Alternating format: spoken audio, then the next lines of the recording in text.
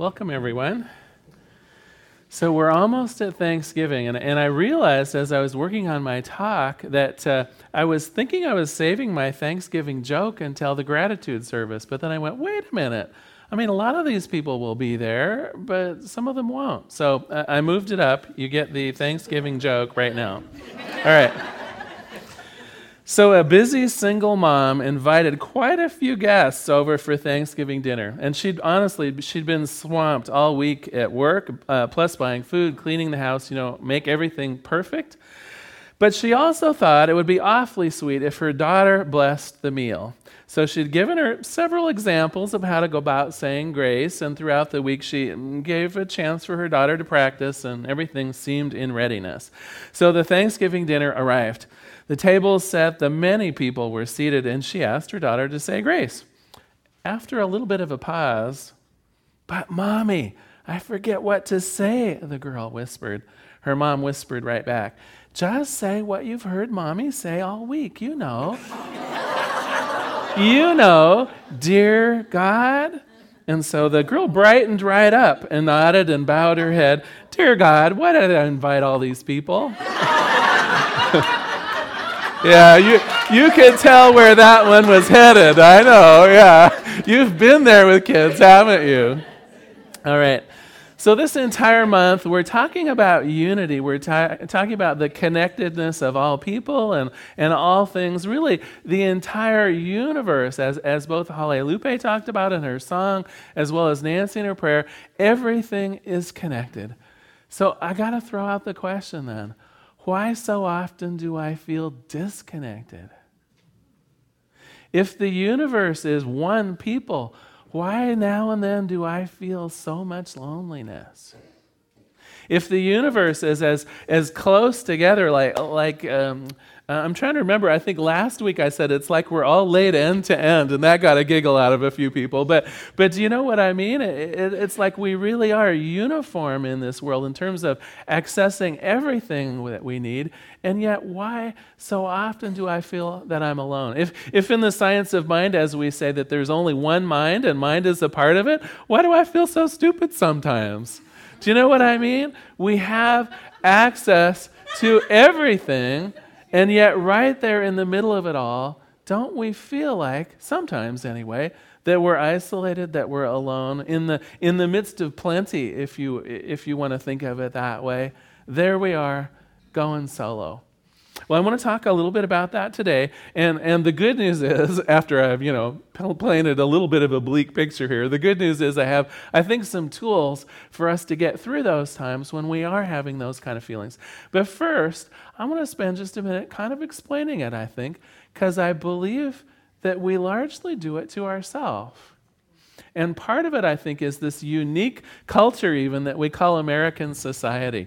If you hearkened back, even a couple hundred years ago, life here in America, and of course in most of the world, would be very different, right? Most of us be living in individual houses and apartments.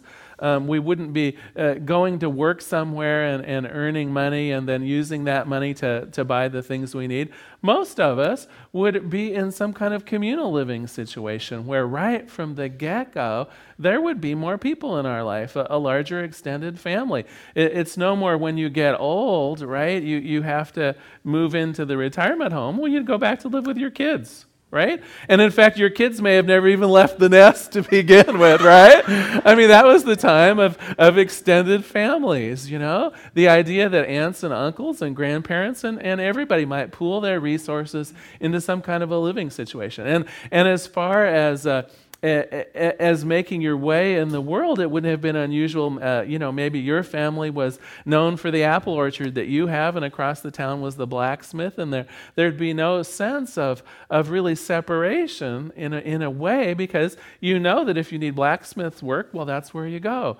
And they knew that when they needed apples, do you know what I mean? Life is so different today, almost by design, almost by purpose, if you will.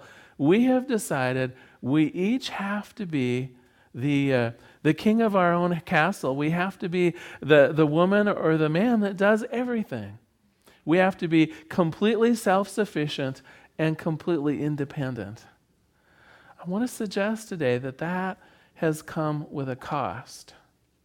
If really we're going to be beholden to no one, if really we are going to get everything we need in this life on our own 2 feet with our own merits, we're sort of setting ourselves up in a way to experience a greater degree of aloneness as well.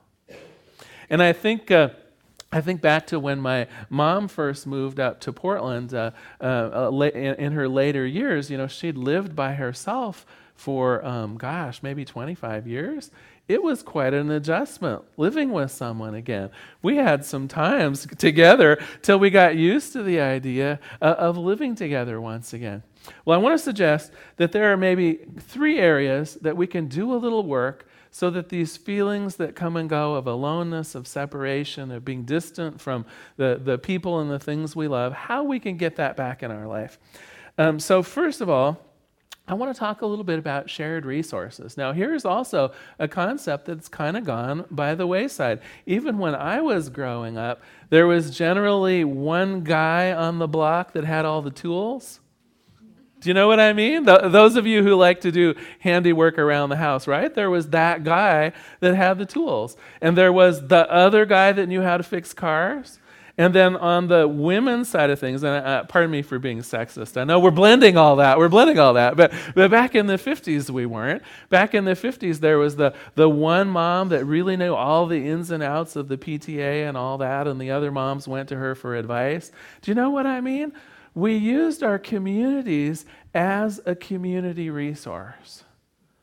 I want to ask a question right now. Who in the room actually even knows all of the neighbors around your current house or apartment? A few. Okay, actually more than a few. Good for you. You are a vanishing breed. Not only do we not use our neighborhood anymore as a resource, and when I think of my neighborhood when I was growing up, oh my, what a resource, because together the families raised all the kids kind of in one big bunch too, right? Now, would you even think that one of your neighbors might take care of the neighborhood's kids for the day? It's like, oh no.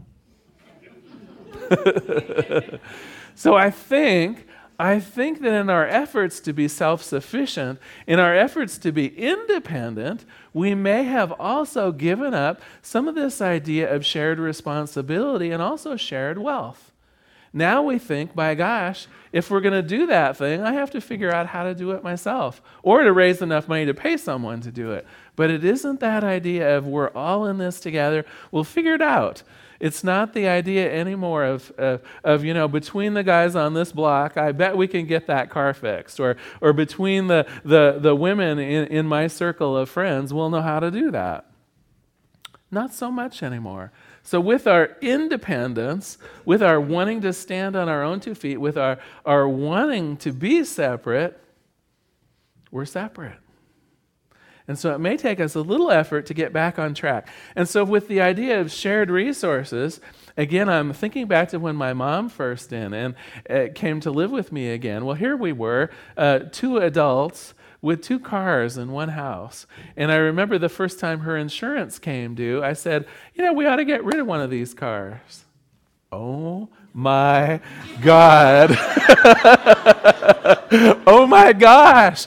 You would have thought I would have said, let's just go out and kill a baby or something. It was like, it represented a huge, sacred kind of thing to her. It represented freedom. It represented independence. It represented all kinds of things.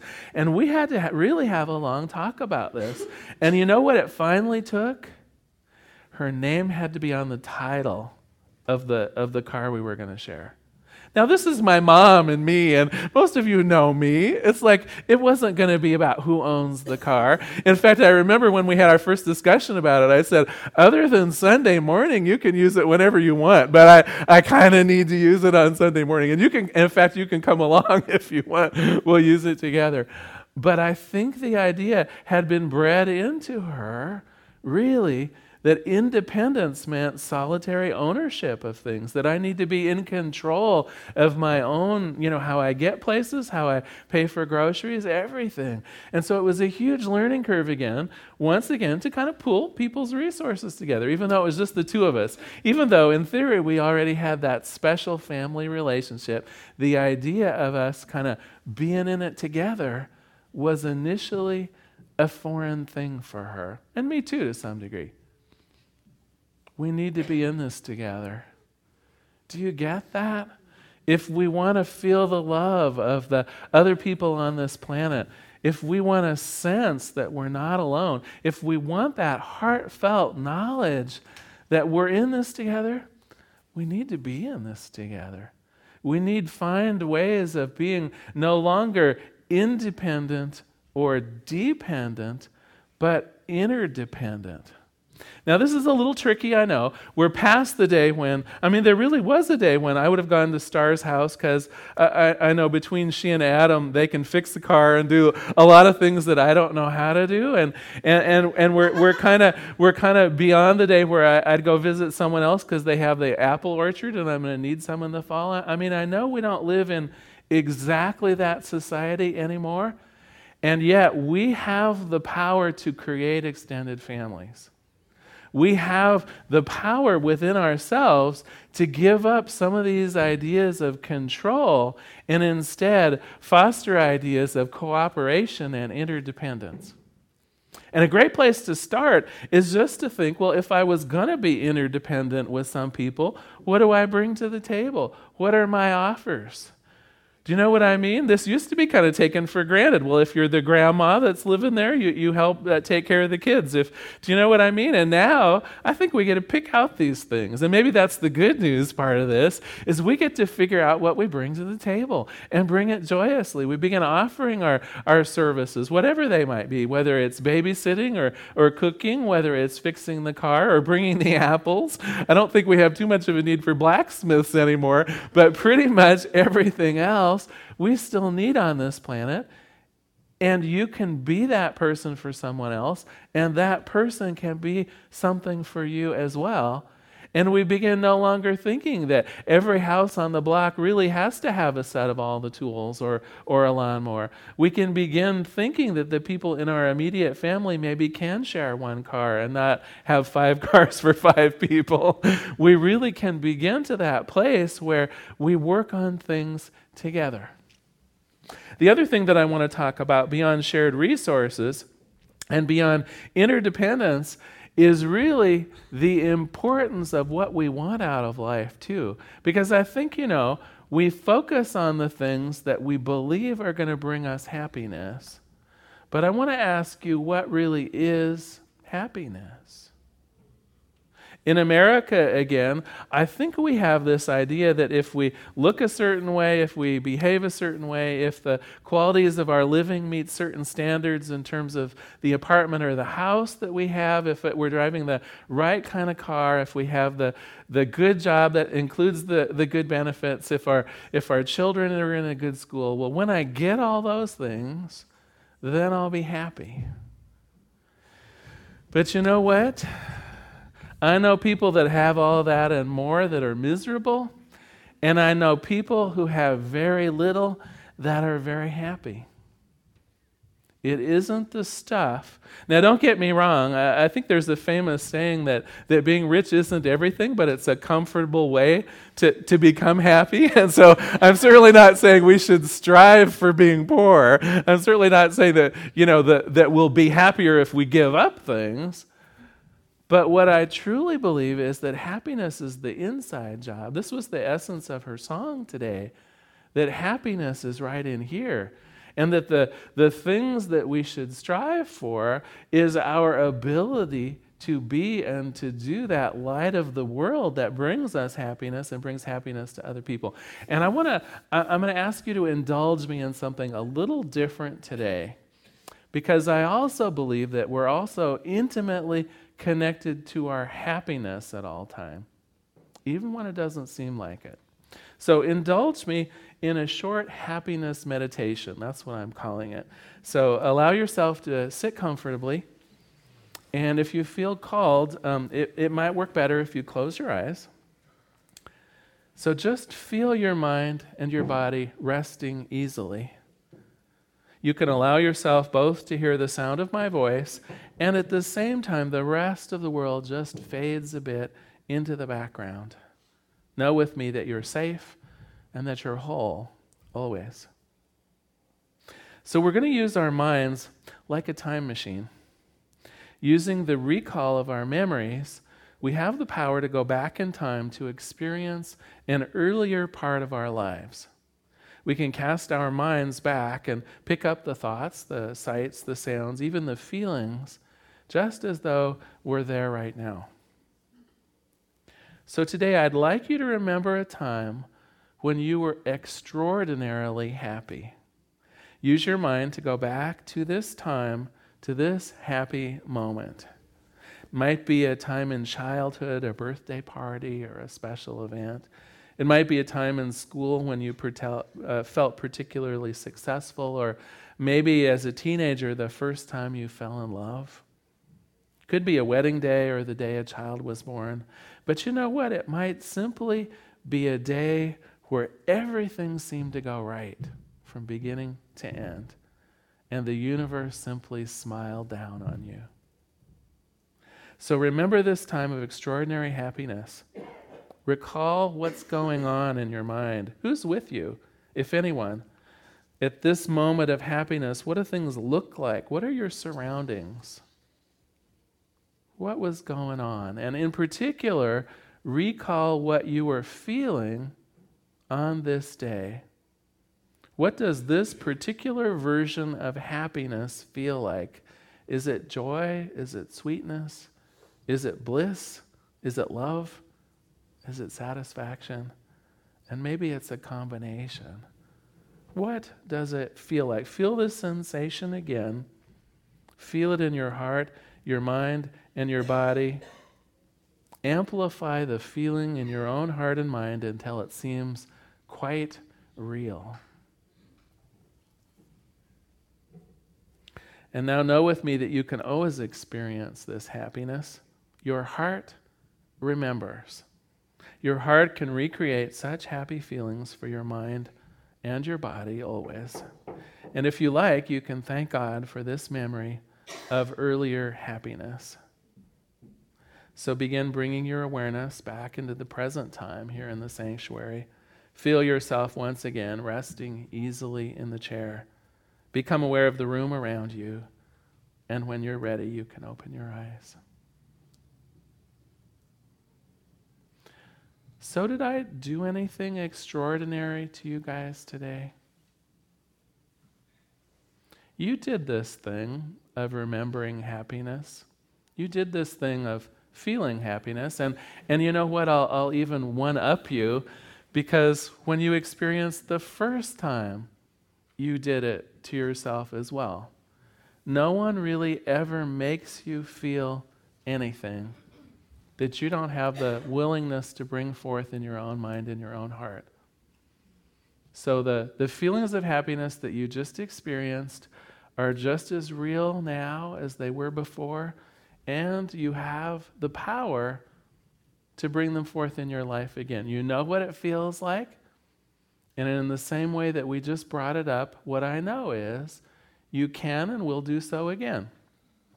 Now, some of us will wait until the timing is right. Some of us will wait until, do you know what I mean? Until the stars are in the right constellation and I don't know, maybe this week when the turkey dinner is laid out just right, or maybe at our own potluck today when the plate looks just perfect, that feeling will well up again.